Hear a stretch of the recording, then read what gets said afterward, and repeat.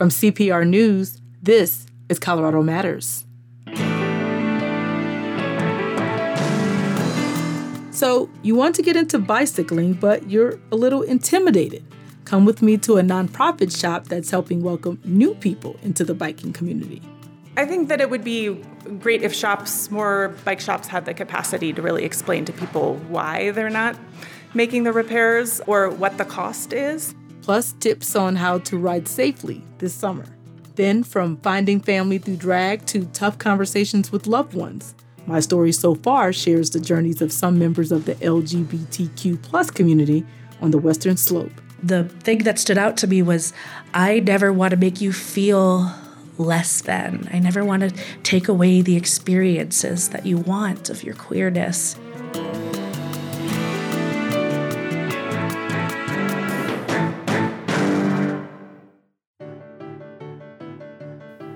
The strength of Colorado Public Radio relies on community support. Members like you are essential for CPR to serve Colorado as a trusted community resource. CPR's business year ends tomorrow. You can keep this service strong and keep funding goals on target with your donation. Help fund in-depth news and music discovery now and in the months to come at cpr.org.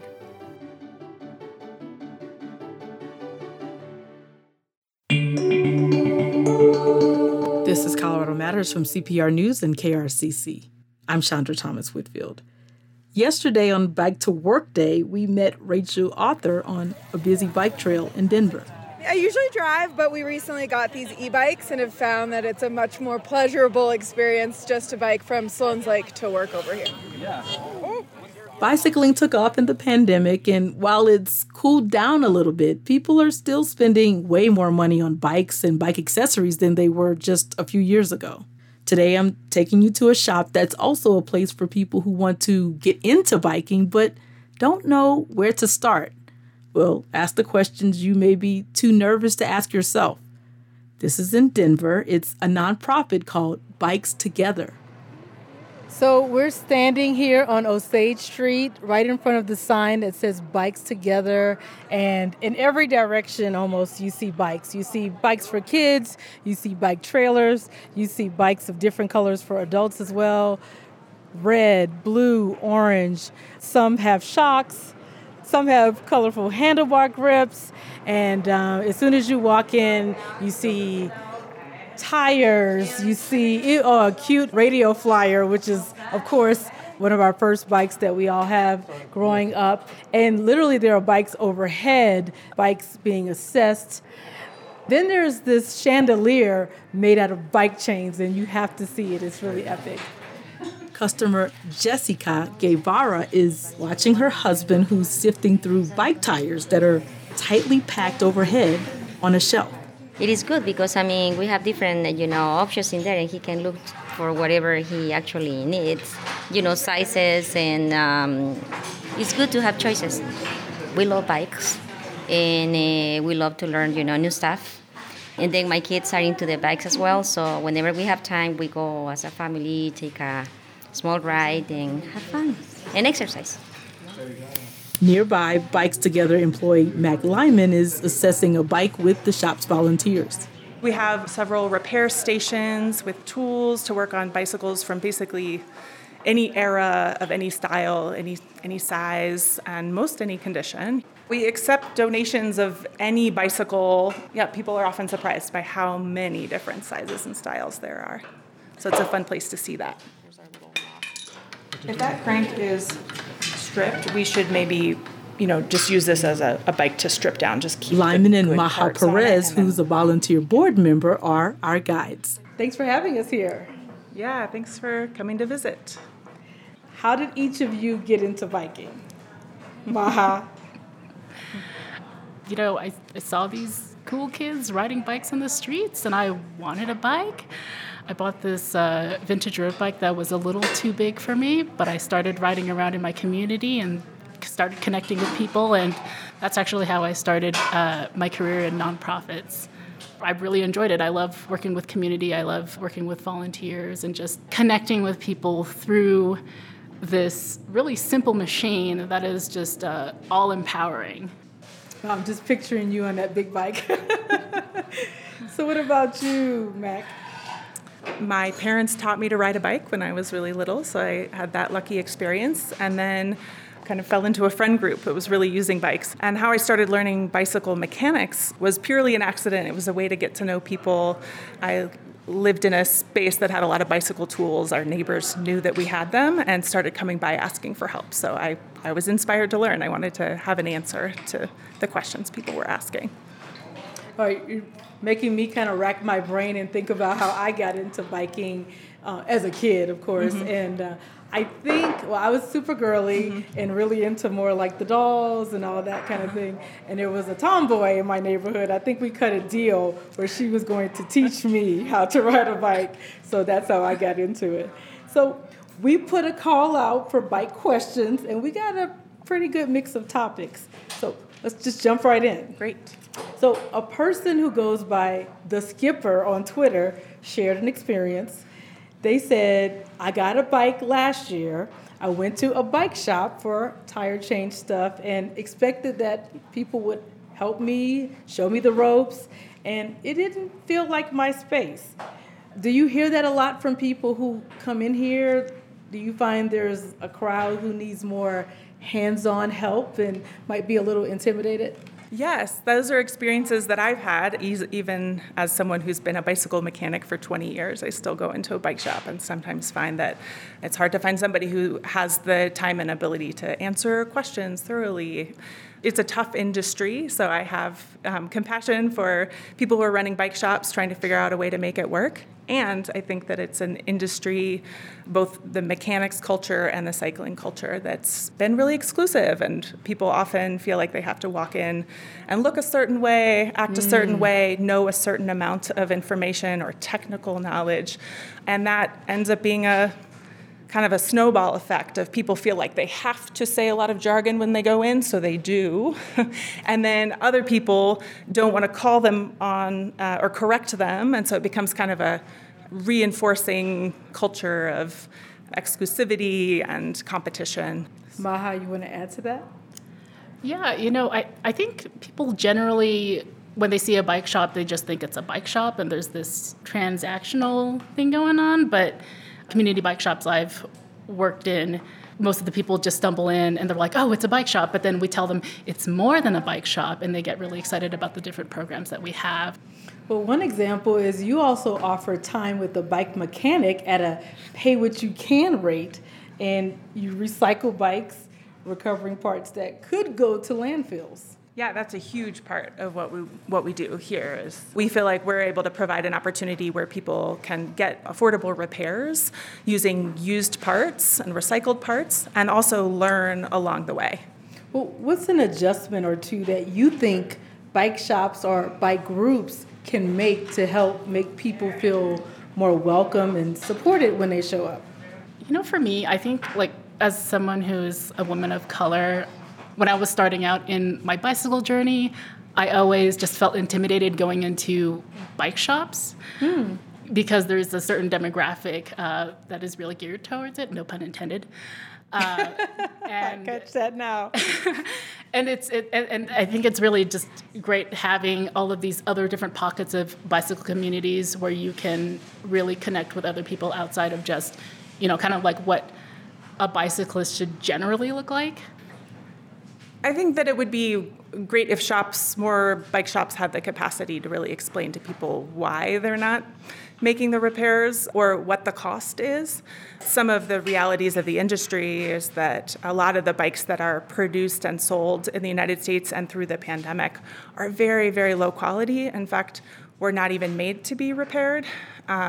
So I think that's an experience a lot of people have had, where they got a bike, tried to get it repaired, and learned that it couldn't be repaired. But the reality is it's because it could not be repaired. The actual metal parts of the bike have started to pull apart, or it was kind of what we call built to fail, with a very, very short intended lifespan.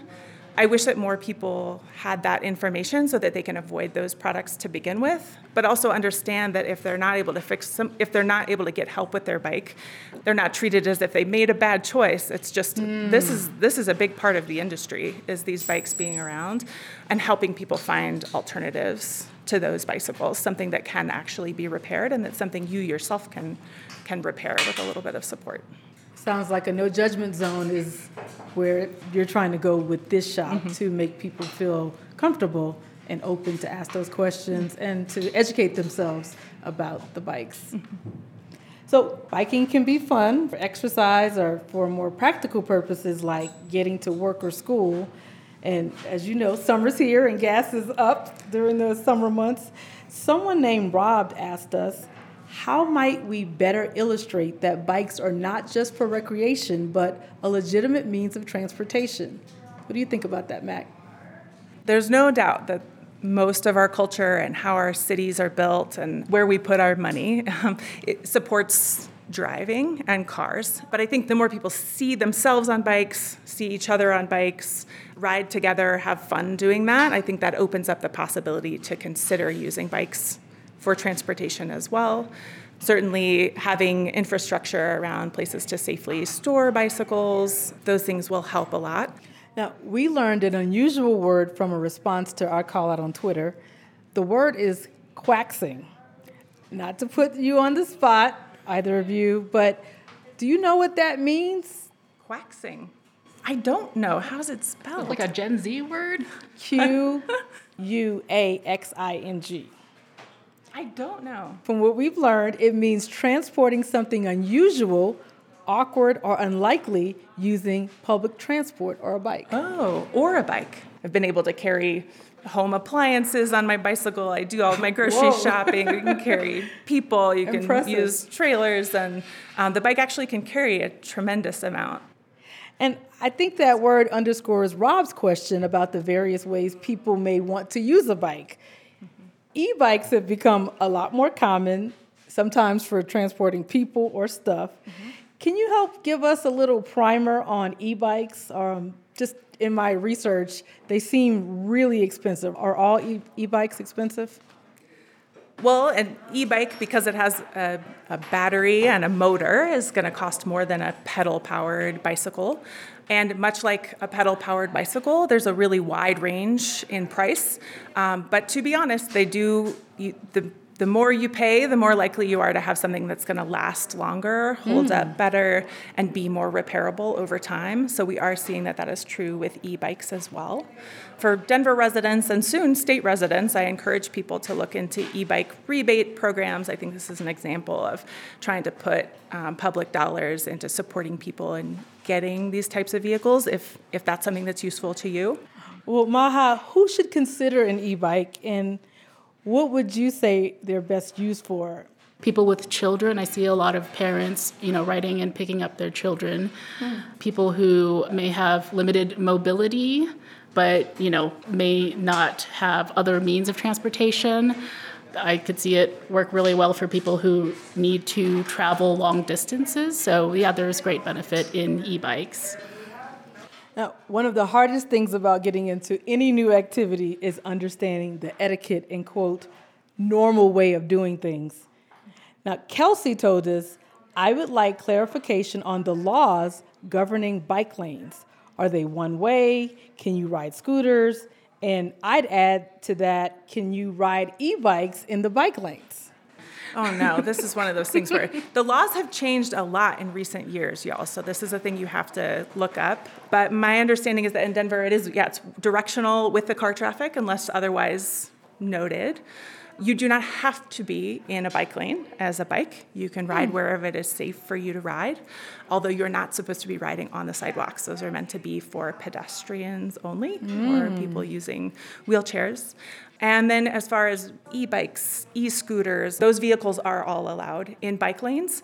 There are some mile per hour restrictions. I believe you have to be under a certain speed limit in order to be on a lot of those bike paths, just to make sure that everyone can safely share them, since people are going to be going at different speeds. They do check too. I've rode on the bike path and my friends, they were going over 15 and they were stopped. Oh, wow. Are you serious? Yeah, I don't remember if it was the park ranger, but yes, they told them you have to slow down. Well, I think both drivers and cyclists can be confused about the new types of bike lanes or paths we see on the street. Is there something you wish drivers knew when it comes to biking right of way? Bicycle Colorado is actually launching an online education series for drivers to educate drivers more about cyclists and some of that etiquette. So I encourage people to look that up, Bicycle Colorado. As someone who's a cyclist, I would say maybe two big takeaways for motorists. You know, if you're acting predictably on the road, that's a good bet. We see a lot of people make U-turns in neighborhoods that they shouldn't be, and I've heard stories about people who have been hit because they didn't see that cyclist. Another one is when you are parked and you are about to open your door on the street, be sure to look behind you as well, because we are pretty quiet and we can be pretty fast and nimble, but we don't know what you're doing.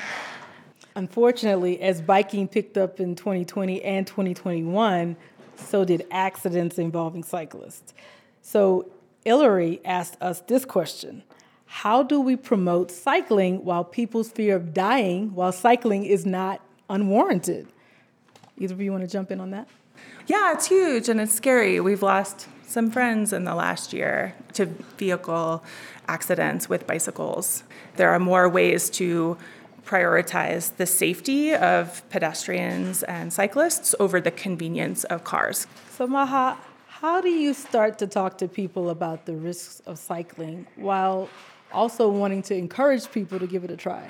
It's an open conversation. I don't know. It's usually just comes in spaces like these. I try not to force my love for bikes on people, but I think this is why places like Bikes Together is such a great space for people to just talk about that and learn from each other. Amy Kay told us, what I love about bike culture is that there are so many ways to express yourself. It's not just spandex anymore. Will either of you show me your bikes? Of course. So I follow Maha outside and they roll out a black pedal bike. This is my bike. All I had was a road bike, and I needed a commuter and something for the rain and the snow. Yes. And this was the bike. It's quite lovely. It's also been it's been through a little bit. It's used, but along the way I've added a few things here and there. These fancy blue spokes. So is blue your favorite color? No, no, not really. It just happened to match my cage, my water bottle cage. Thank you. Oh, how cool. And my bike is black. And I had a matching black fork. And one of my mechanics friends found this really cool chrome fork. We had it cut down to size. And I actually love the way it looks now with this chrome fork with an all black bike. Yeah, it's kind of decorative. And I guess it's sort of like every little piece reminds you of something. Yes, we've been through a lot together, me and this bike, and every little iteration is a story. We have to ring the bell. That's a requirement. Oh yeah, you ready? Awesome. Maha Perez is a volunteer board member at Bikes Together, a nonprofit in Denver. You can look up their next gender equality night, where people who feel marginalized from biking because of their gender can use the shop's tools and talk to the experts for free. Thanks also to Mac Lyman for this primer for people getting into biking this summer for the first time. Continuing our discussion on biking, we talked briefly about e-bikes in that discussion. Denver is now in its second summer of a citywide e-bike craze. That's thanks to a generous rebate available on the battery-powered bicycles. Nearly 6,000 residents have cashed in on those discounts. The city says that it has reduced driving and cut air pollution. They also say it's amping up business for local bike shops. But as CPR's Sam Brash reports, more than half the discount dollars went to a single shop, and other retailers aren't happy about it. It is a perfect spring morning when Grace Rink, Denver's chief climate officer, kicks off an e-bike rally at a park in downtown Denver. Who feels joy when they're riding your e-bike? Everybody! About 100 riders have rolled up just to celebrate Denver's e-bike program. Now, there are free breakfast burritos, but still, it's not a bad turnout for 8 a.m. on a Sunday.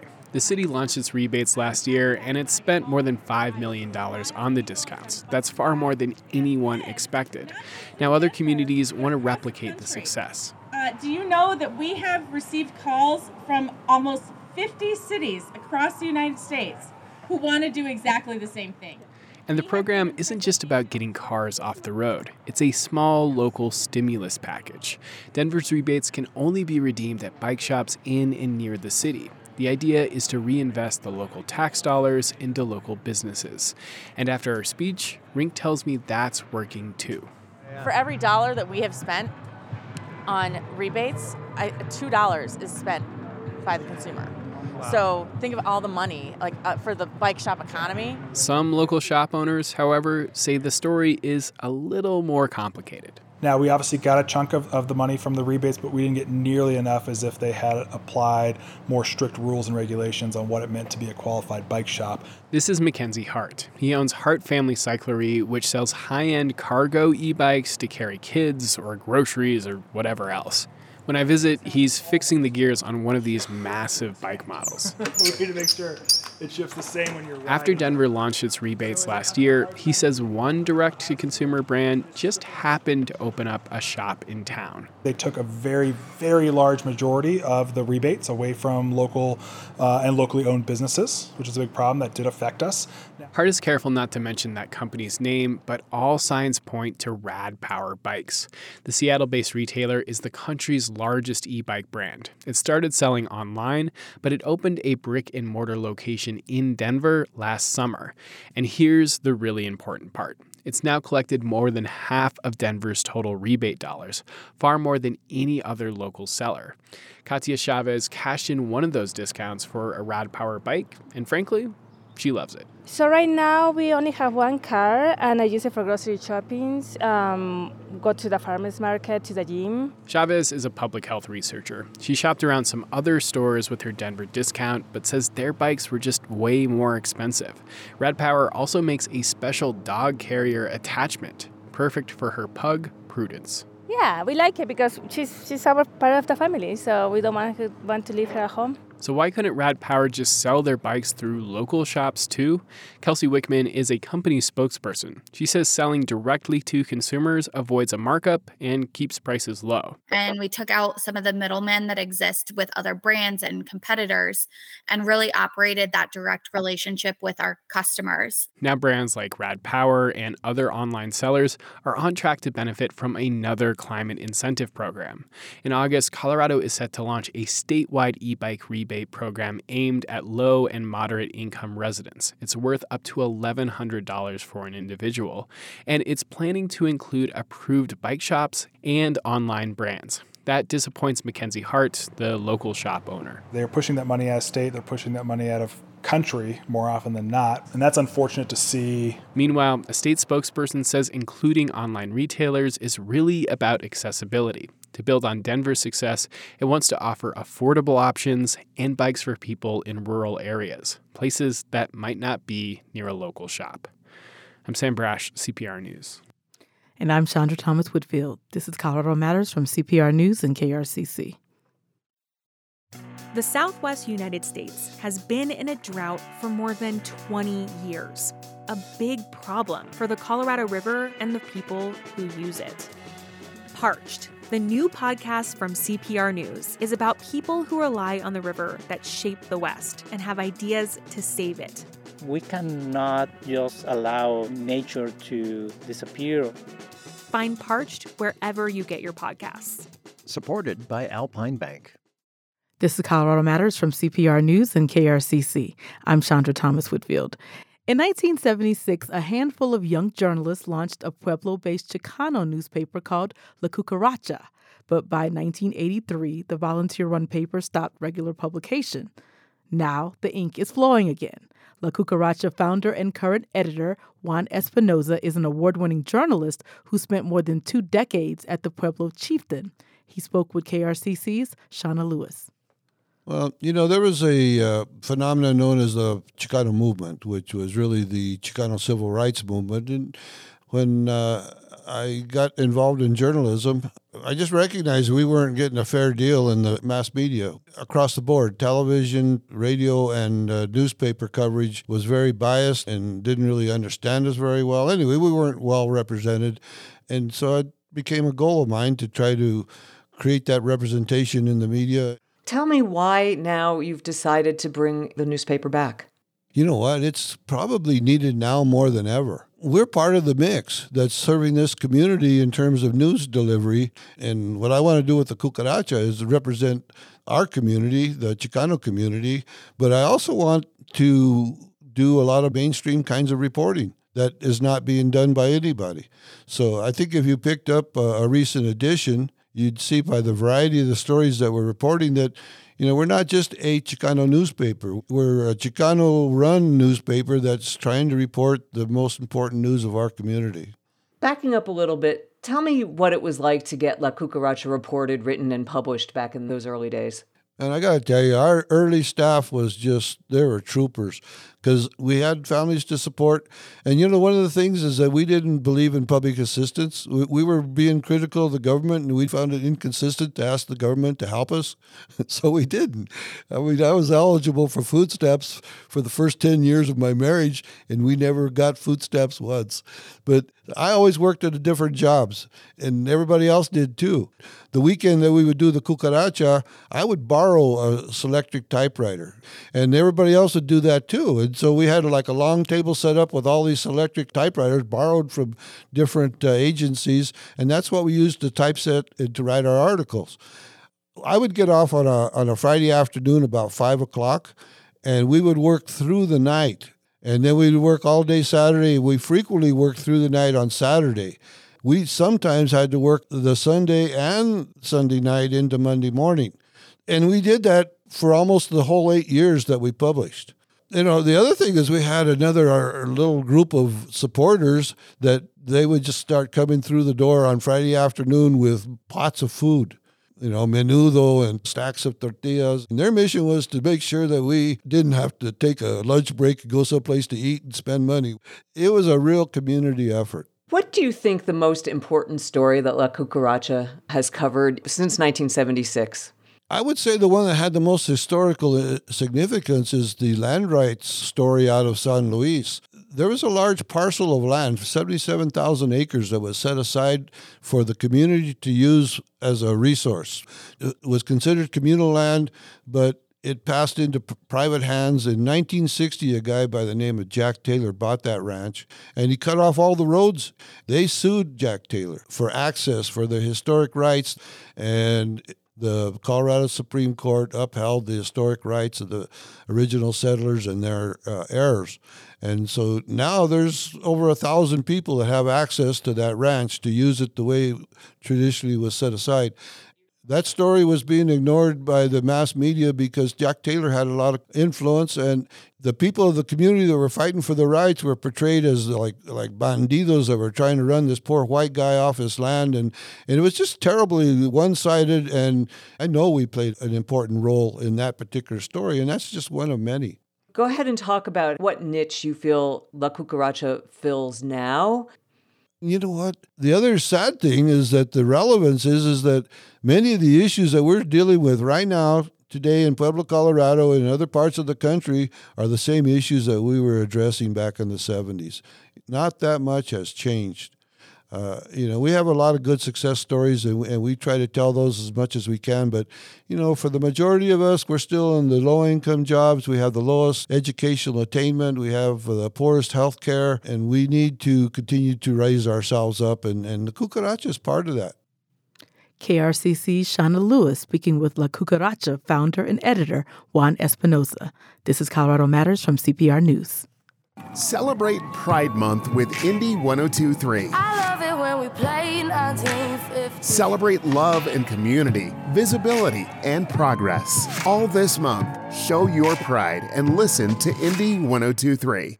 This is Colorado Matters from CPR News and KRCC. I'm Chandra Thomas Whitfield. For Pride Month, CPR's podcast, My Story So Far, went to the Western Slope to hear from the LGBTQ+ community in rural parts of Colorado. Those stories include having tough conversations with loved ones. Here's host Luis Antonio Perez at the Lithic Bookstore in Fruita, Colorado. Lehua La'a came to the Western Slope from Hawaii to attend Colorado Mesa University, where she took the time she needed to explore and discover more about what makes her happy. But coming out as her authentic self to the people who knew her best was not easy. Lehua shares the story of having that conversation with three of the most important people in her life: her partner, her mom, and her dad.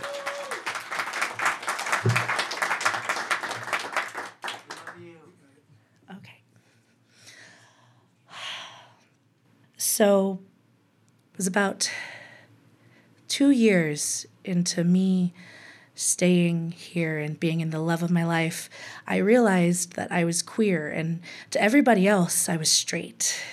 I had a very straight-looking boyfriend, and I decided to tell him at my favorite part of the night, which is right before bed, and his arm is under my neck, and I am the little spoon, and I say, I gotta tell you something. And he's just taking his fingers through my hair and saying, what's up? I said, I'm queer. I think I'm gay. I think I like girls. And he just keeps stroking his fingers through my hair and goes, I know. And I thought I was being all secretive, and I thought I was hiding it very well. He's like, no, it's okay. I love you. And the thing that stood out to me was I never want to make you feel less than. I never want to take away the experiences that you want of your queerness. And so thus came to be 4-ish years of researching polyamory, of figuring out how to come out and how to love multiple people. And it was actually, funny enough, about a month after we had gotten married that we decided to foray into polyamory, not as a unicorn hunter, not to be kinky in any way, but because we married because I needed health insurance. It was so romantic. I was so nervous to buy a house with him, to get these dogs with him.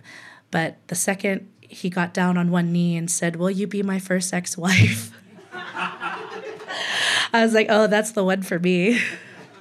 When I came out to my mom, I thought she was going to be really easygoing with it, really chill, just like, oh, okay, I love you anyway. And I think she was sometimes so wrapped up in giving love to all the other people that sometimes she might have forgotten the ones that she needed the love most for.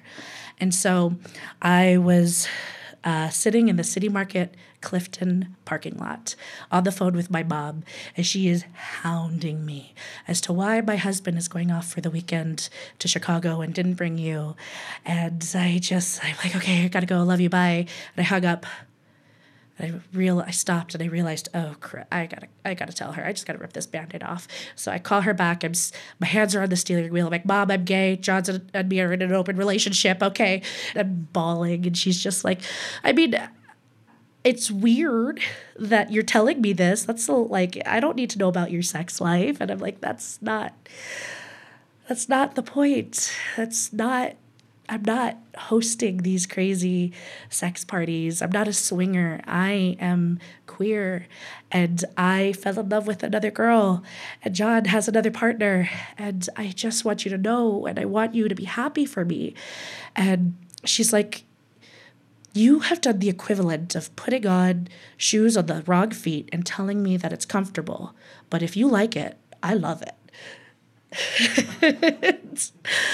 And that is just kind of how my mom is sometimes. The last and final story that I have about telling my story would be actually just recently in February. My husband and I went back home to Hawaii, and my dad is Hawaiian and Okinawan. He's a man of very few words. And the way that he shows his love is through food. And his favorite thing in the world is biscuits and gravy. I don't know why. He just does. My husband, it's our last day, and he's like, you need to tell your dad that you are queer and polyamorous, because if you don't tell him, somebody else is going to tell him. So you need to step on it. And I am freaking out. And my husband, rightfully so, goes, okay, I've got it planned out. We're going to make him biscuits and gravy, and you're going to tell him while he's eating. I'm like, this is why you're the brains. And so John slaves all morning, making the most perfect flaky biscuits and the most delicious savory gravy. And we were sitting out in our lanai, or what y'all would call a patio, and the breeze is blowing through the trees, and you could hear like a faint rumble of the ocean from far off, and there's a little bit of smoke coming out of the kitchen from like these eggs getting fried up nice and hot. And John comes out and with these 2 beautiful plates of biscuits and gravy for me and my dad. And my dad was so excited, and he like takes his fork and he eats the first bite, and his eyes light up and he goes, oh, this is the best biscuits and gravy. And I'm like, yeah, so John and I have something to tell you. And he's just like looks at me, and he's just like enjoying just the savory goodness of biscuits and gravy. And John is like just hanging out, just pretending to make more eggs for himself so I can talk to him. And I go, yeah, so I'm gay, and I'm still married to John, and I have a girlfriend, and I'm queer, and we're in an open relationship, but it's not like what you think. It's not like the weird pornos or anything like that. It's just we're happy, and so we're in an open relationship. And he just looks up and looks at John in the kitchen and looks back at me, and he takes another bite of biscuits and gravy because these are really good biscuits and gravy.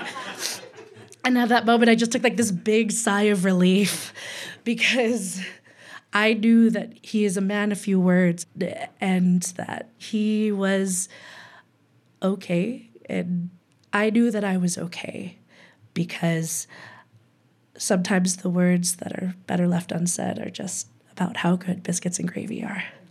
Thank you.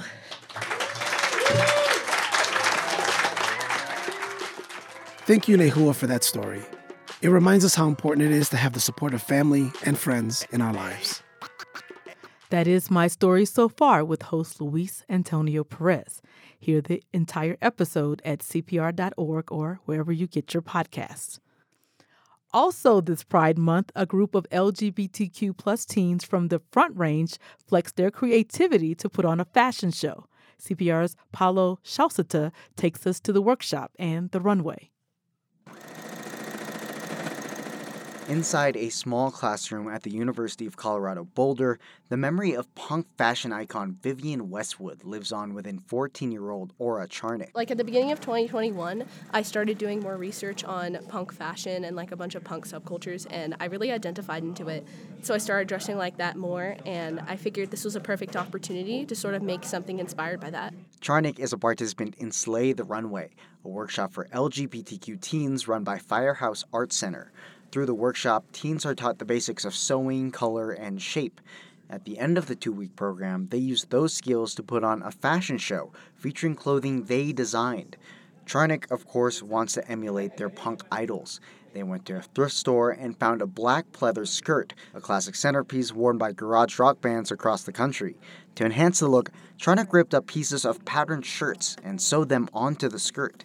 It was still missing something, but Charnick had an idea. I have these screw-in spikes I got online, and I'm just poking a small hole with the sewing scissors, putting the screw in on one side and screwing in the spike on the other side. Charnick is one of over a dozen teenagers taking part in the program. For some teenagers, like Grace Gruber, who is incorporating a stuffed dragon into her design, nothing specific is really guiding their vision. I just like dragons. But for some, like Z Saling, their personality and lifestyle shines through their outfits. I am working on like a Barbie princess-looking fairy thing. Saling says the Barbie princess look shows the more delicate side of their personality. A lot of the times I'm in a more gothic, deep grunge look, and then there's other times like today and with this dress where I'm more Princess Fairy. So I feel like it's just showing that I can express myself in just different ways, but I can still be the same person throughout. The focus on fashion for this workshop was intentional. Lily James, one of the program instructors, says it's because queer kids have always found comfort in fashion. Fashion is inherently queer. It's inherently bolder. It's inherently different from what you would see every day. And I would even argue that we wouldn't have a fashion industry without queer people. In the aftermath of the Club Q shooting and with other states targeting queer youth through anti-LGBTQ legislation, Slay the Runway organizer Stephen Frost says curating these types of spaces is an important goal. There's so many weird ways in which people try to control us all, and we want this to be a place where everyone has freedom, where everybody's allowed to express who they are. Y'all ready for some fashion? Models, if you're ready, let me hear you make some noise. Sounds like they're ready to pump this runway. Well, without further ado, let's get this fashion show on the runway. At the end of the workshop, the teens donned their outfits at the Boulder Public Library and put on a show for their friends and family. Charnick, the punk-worshipping 14-year-old, strutted out to the song Plump by Hole. Next, from our Boulder group, we have Aura! I guess I just try my best to be like confident, because the sort of punk spirit is like, I don't care what anyone thinks of me. And so I try to like embody that, you know? For some of the more reserved teens, walking the runway was an opportunity to shed their skin and embody their true selves. Here's Des Calnado. My second one, I was in drag. And I think for me, like when I'm in drag, I have much more confidence because it's a drag persona. The runway lights turning off at the end of the show marks the end of the workshop, but the teens are allowed to take their outfits home. For them, the world is a runway. I'm Paulo Shasada, CPR News. When we come back, we'll explore the fantasy realm. This is Colorado Matters from CPR News. Mount Snicktow near Dillon is easily accessible from Denver and Boulder, which makes it a popular hike. Before 1926, Mount Snicktow was known as Big Professor, then Engelman Peak. Snicktow was the pen name of Georgetown journalist Edwin Patterson, who said it came from Native Americans, but it was more likely the name of a fellow journalist, W.F. Watkins, spelled backwards, and the W substituted with a U. The hike begins at Loveland Pass with a 1,000-foot rise over the first mile. Undaunted hikers are rewarded with unobstructed views of Gray's and Torrey's Peaks and the Gore Range. Even Breckenridge can be seen over the Continental Divide. The trail is entirely above tree line, so hikers may encounter snow at any time of year and strong winds at the summit of 13er Mount Snicktow. A Colorado postcard from CPR with the support of National Jewish Health. This is Colorado Matters from CPR News. I'm Chandra Thomas Whitfield. A quick note that our next story involves monsters. Okay, they are make-believe. We want you to meet a Coloradan who makes her living through the world of fantasy gaming, which has exploded in popularity over the last several years. Ready your swords, bows, and spells. Let's join CPR's May Ortega in a faraway land. We begin our adventure today in the resplendent high elven capital of Tuatha De Danann. That is our dungeon master, Jesse Jerdak. He's setting the scene for today's adventure. He's leading a group of 5 fearless heroes, including a wizard and a barbarian who's looking for a fight. Oh, and that barbarian is a 3-foot-tall gnome named Penelope. We can go to the forest nearby. But at said forest, a barrage of assassin vines springs to life. That's right, assassin vines. They are not friendly, and they have flowery heads bigger than your torso. They are poisonous, they are large, and they are very deadly. Suddenly, one of the vines wraps itself around the group's friend, Lyrith. Just like that, it's time to fight. Enter the dice. Rolling dice is a huge part of what's happening and what's to come. Whoever has the highest roll will fight first. 22. This means Penelope gets first strike. She tries to bite down on the portion of vine that's wrapped around Lyrith, and it just comes apart as the frost from her teeth makes it brittle and it cracks. The group has to slay over a dozen assassin vines, and they are not easy to kill. Fast forward 3 hours, several team members are incapacitated, others are wounded, and everyone is exhausted. But the vines have been defeated. Then everyone shuts their laptops, packs up their dice, and heads home. This is what it's like to play Dungeons and Dragons. It's a lot of role-playing with a lot of imaginary action. And Penelope is not a real person. She's a character played by a Colorado gamer. Hi, I'm Ginny D.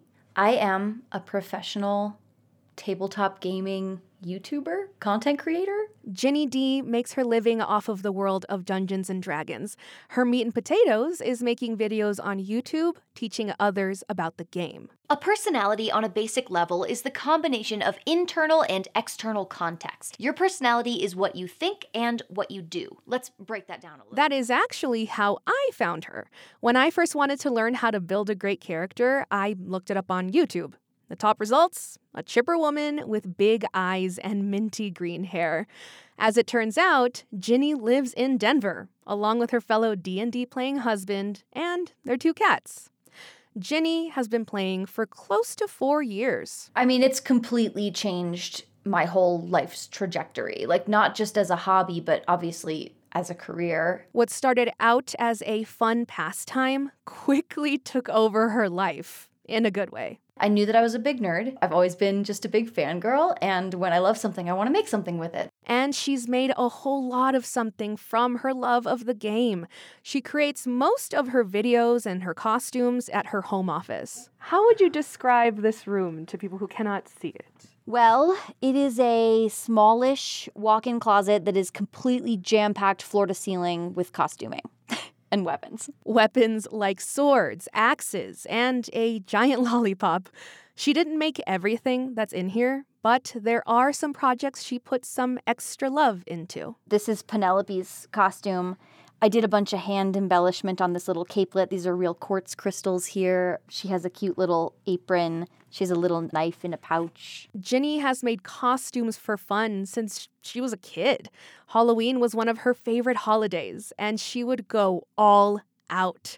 Then she kept creating more and more. Eventually, she started making parody videos online. One of her most popular parodies was inspired by Carrie Underwood's biggest hit. I took my spiritual weapon to every mass. I'll destroy this whole damn craft. Doesn't she know that I know where... At that point, I was like, wait, it's possible to make money just making whatever weird, crazy stuff I want to make online. And thus, Ginny D, the online creator, was born. In her office hangs a silver plaque from YouTube. It celebrates her milestone of hitting 100,000 subscribers in early 2020. She reached 500,000 subscribers in May by steadily releasing new videos once a week. But for her, it's about more than the numbers.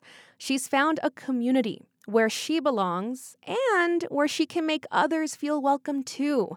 She especially appreciates that now, when many people work from home and it's tougher to cultivate meaningful relationships. There's something vulnerable about just playing pretend with a bunch of adults, you know? And you can get very invested in it, and I love that. I'm sorry, evil? Yeah. That's a little bit... You are sacrificing the souls of the dead to a corrupted celestial who feeds on the grief of those left behind. That's Ginny's character, Penelope, arguing with her husband's character over his slow spiral into villainy. There's a lot to explain there, but you get the gist. This group has been gathering every other Sunday for 3 years. Some campaigns, as they're called, go on for decades. Ginny says playing this game has made her less shy and more creative. And it's bolstered some parts of who she's always been. She likes to wear makeup. She enjoys pastel colors, flowers, and she really lets those things shine in her content. But she's being her true feminine self in a male-dominated space. While everybody on the internet gets negative comments and comments that are rude or criticizing or dismissive, there's a certain flavor to them when you are a woman that is different. Like when people ask if she's pregnant when she's not. When she forgoes makeup, people tell her she looks tired. It gets frustrating. But there's also an upside to being this genuine, this publicly. Being able to hear from other women in this space that seeing me be a prominent creator in the space has made them feel more welcome within D&D is so meaningful to me. Plus, there's another reason she keeps her head held high. And also, I'm powered by spite. So the more that people are like, you don't belong here, I'm like, I'm going to belong here so hard, you don't even know. So on the surface, yes, it's playing pretend while slaying fake monsters with friends. On a deeper level, though, it lets you slip into who you really are, or maybe who you want to be. It helps you find you. I'm May Ortega, CPR News. Find some cool photos of Jenny D, her cosplay, and her huge collection of dice at CPR.org. And maybe share it with a friend you'd like to play D&D with.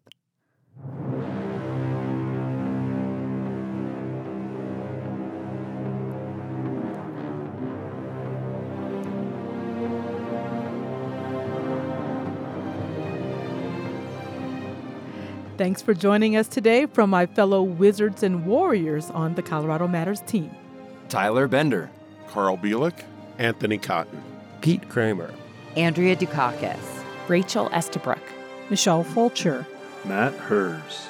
Tom Hess. Michael Hughes. Chris Ketchum. Pedro Lumbraño. Shane Rumsey. Ryan Warner. And I'm Chandra Thomas Whitfield. You're with CPR News and KRCC.